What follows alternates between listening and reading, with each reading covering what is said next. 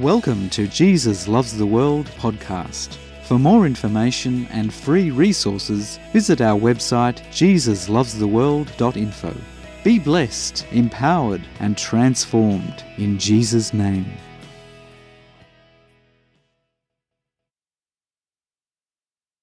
It is such a privilege to come together as one, in unity of the Holy Spirit, and worship the living God. Each one of us is on an individual journey, and with all our stuff, no matter where we are at, we can still come together with one accord and worship the living God. This is the wonder of worship. In a heart-to-heart connection with the Creator of heaven and earth and all things good, we worship Him. Worshipping in unity of spirit and in truth, testifying of who God is and what He has done, is a work of His Holy Spirit. It is God who initiates our relationship of love, and it is God who fulfills it. Turn with me to 1 Kings chapter 6, verses 12 to 13. And this is where God is speaking to King Solomon, who is building a temple according to the pattern given by God to his father David. 1 Kings chapter 6, verses 12 to 13. Concerning this temple which you are building, if you walk in my statutes, execute my judgments, keep all my commandments, and walk in them, then I will perform my word with you, which I spoke to your father David. And I will dwell among the children of Israel, and will not forsake my people Israel.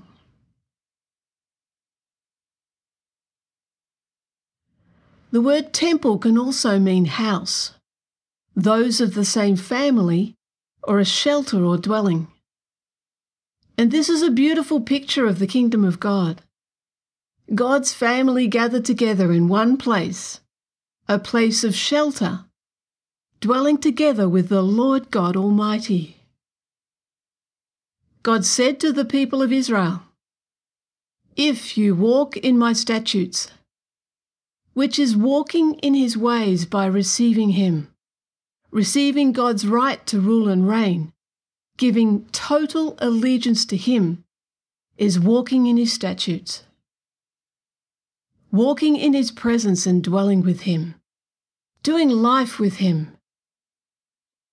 Just like in the beginning of creation when God was walking with the first man and woman in the cool of the evening. Even after the first man and woman chose to be one with both good and evil instead of only good, they ran away from God. Yet God in His great love ran after the first man and woman and covered their shame. In Jesus, God takes away our shame so that we can be at home with Him, where we no longer run and hide, but run into the arms of God the Father and be immersed in His presence, identity, and share in His delight to be with us. To King Solomon, God says, "Execute my judgments," which means to make my justice known to my people and the surrounding nations. God is saying, be one with me and my justice. Do not partake of the injustices of humanity or the surrounding nations. For my justice is that everyone is equal. Let my justice rule. Let it be your custom, your identity, and let it outwork in your life. God continues to declare, "Keep all my commandments." This is look after my word and be good custodians of it, to guard and protect my word and ways, action them and allow them to go deep into your heart and mind. God is saying to King Solomon, choose to be one with me and everything of me which includes my ways, my word, my authority, my kingdom, and live in the reality of being one with me. In amongst these beautiful and powerful words, God reminds King Solomon of his personal promise to this rebellious people. God will rise up in power in his word and action if they simply choose him. God will provide everything for them. The value of his promise and every benefit associated in choosing to be one with the living God is theirs to choose. God reassures Solomon of the promise and words that he spoke to his father David. God will dwell, which is to reside permanently, abide, continue, have habitation with, lay at rest, settle down, to be amongst, and in the midst of. That is what God promises to all who choose him. God himself closes the gap between his perfection, purity, and goodness, and humanity's imperfection, impurities, and choice to be one with both good and evil. That gap was created by humanity, not God. Yet it is God who pursues in love and is greater than the gap. When we choose him and receive him, he makes us one with him. God declares he will dwell amongst the people who choose him. It is the people in which he dwells, not the building. So let us read what happens when God's people came together as one with praise and thanksgiving to the living God. 2 Chronicles chapter 5, verses 11 to 14. And it came to pass when the priests came out of the most holy place, for all the priests who were present had sanctified themselves, without keeping to their divisions.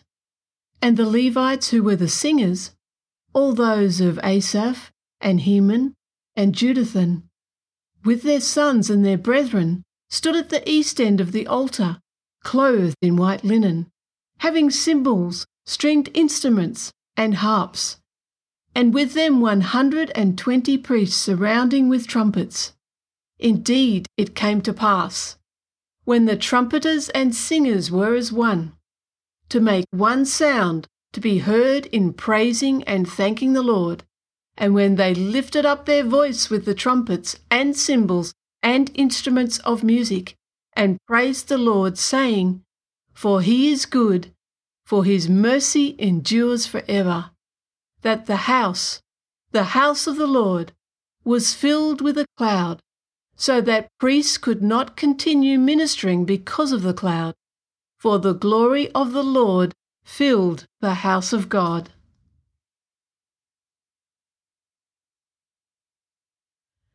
When God's people came together as one, out of the revelation of who God is, they declared, God is good, and his mercy endures forever. The glory of the Lord filled the house of God.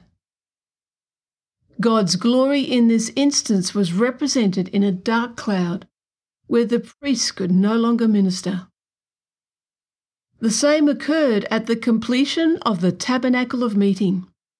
It was back in the days of Moses, and after God had delivered the children of Israel from the tyranny of the world superpower of that time. Exodus chapter 40, verses 34 to 35. Then the cloud covered the tabernacle of meeting, and the glory of the Lord filled the temple. And Moses was not able to enter the tabernacle of meeting, because the cloud rested above it, and the glory of the Lord filled the temple. The cloud was a physical representation of God's presence.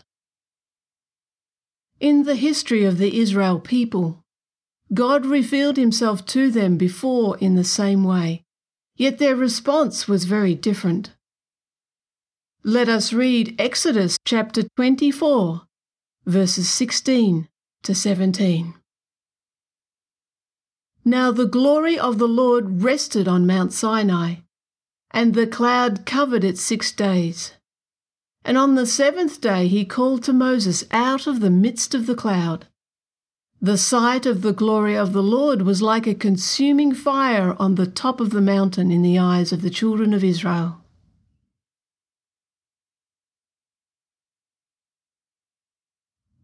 God revealed himself in a way the people would be able to relate to and not be destroyed. For at that time, no human eyes could see God without death. This is because of the sense of dread that was upon the people's hearts. They knowingly chose to reject God, and their heart was full of rebellion, deception, and shame. They did not want intimacy with the living God. Therefore they saw God as a consuming fire. Moses, however, desired intimacy with the living God and gave his total allegiance to him. He walked into the cloud, into God's presence that was perceived by the Israelites as a consuming fire, and he spoke intimately and personally to God. And God spoke intimately and personally to Moses, as a friend, face to face. Out of intimacy with God, the presence of God is realized. Now let's go back to the temple. The priests were pronounced clean. The singers and musicians were of one accord. They received divine revelation that God is good and his mercy endures forever, even throughout humanity's rebellion. Solomon knew God and his promise to his father David. God promised David and said, "I will dwell among the people." Remember, to dwell in this passage of Scripture means to reside permanently. Abide, continue, have habitation with, lay rest, settle down, be amongst, in the midst of. As a result, the people watched as the presence of God filled the temple and consumed the sacrifice. Once the sacrifice was consumed, the people could not let go of their rebellion, deception, and shame. God did not need the sacrifice to forgive them. It was the people's selfish desires that needed the sacrifice to remove the blockages from receiving God's forgiveness that is always available to them. So the glory of God enveloped the temple, and God dwells amongst his people. He closes the gap between heaven and earth for all eternity. God made that promise a reality for us to be able to receive and believe when he came from eternity down to earth to us. In Jesus, he walked the earth as a man. The Son of God who became a man willingly became the perfect sacrifice for us, so that we can believe and receive deliverance from death, evil, and our selfish desires. Jesus became one of us as a human born of the seed of the Spirit, not of any human seed, and he dwelt amongst us, revealing God's glory. John chapter 1, verse 14. And the Word became flesh and dwelt among us, and we beheld his glory, the glory as of the only begotten of the Father, full of grace and truth. Through Jesus, the human body has become the temple or dwelling place of the living God. As Jesus said and recorded in John chapter 2, verses 19 to 22. Jesus answered and said to them, "Destroy this temple, and in 3 days I will raise it up." Then the Jews said, "It has taken 46 years to build this temple, and will you raise it up in 3 days?" But he was speaking of the temple of his body. Therefore, when he had risen from the dead, his disciples remembered that he had said this to them, and they believed the scripture and the word which Jesus had said. In Christ Jesus, we are now the temple of the living God, where his glory dwells. The temple of God, or his church, is no longer restricted or contained by the ways of old thinking.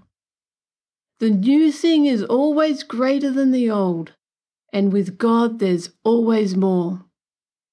Ephesians chapter 2, verses 19 to 22. Now therefore, you are no longer strangers and foreigners, but fellow citizens with the saints and members of the household of God, having been built on the foundation of the apostles and prophets, Jesus Christ himself being the chief cornerstone, in whom the whole building, being fitted together, grows into a holy temple in the Lord, in whom you also are being built together for a dwelling place of God in the Spirit. Formerly outcasts, relegated to an outer court in the temple, the Gentiles are now themselves a part of the temple. God has his presence in all those who believe and receive Jesus as King and Saviour. God's people are not a particular place or building or tribe. God's people is his dwelling place. We are being built together as the living temple or dwelling place on earth of God with his Spirit within. Christ Jesus is the chief cornerstone, who unites us in his Spirit, in whom we are fitted together, both Gentile and Jew, equal, all tribes, all people, equal, male and female, equal, boy and girl, equal. 1 Peter chapter 2, verses 5 to 6. You also, as living stones, are being built up a spiritual house, a holy priesthood, to offer up spiritual sacrifices acceptable to God through Jesus Christ. Therefore, it is also contained in the Scripture, Behold, I lay in Zion a chief cornerstone, elect, precious, and he who believes on him will by no means be put to shame. The truth is a glorious revelation of God and his great love and power. We who believe and receive Jesus Christ as Saviour and King are the habitation of God. He is at home in us, no matter where we are in this life journey. We are with him. We are at home with him, as he has paid the cost for us to be the new humanity in whom God's glory is expressed in this world damaged by evil. All creation lives in this hope. Let us read Revelation chapter 21, verses 3 to 4. And I heard a loud voice from heaven saying, Behold, the tabernacle of God is with men, and he will dwell with them, and they shall be his people. God himself will be with them and be their God. And God will wipe away every tear from their eyes. There shall be no more death, nor sorrow, nor crying. There shall be no more pain, for the former things have passed away. For more information and free resources, visit our website jesuslovestheworld.info. Be blessed, empowered, and transformed in Jesus' name.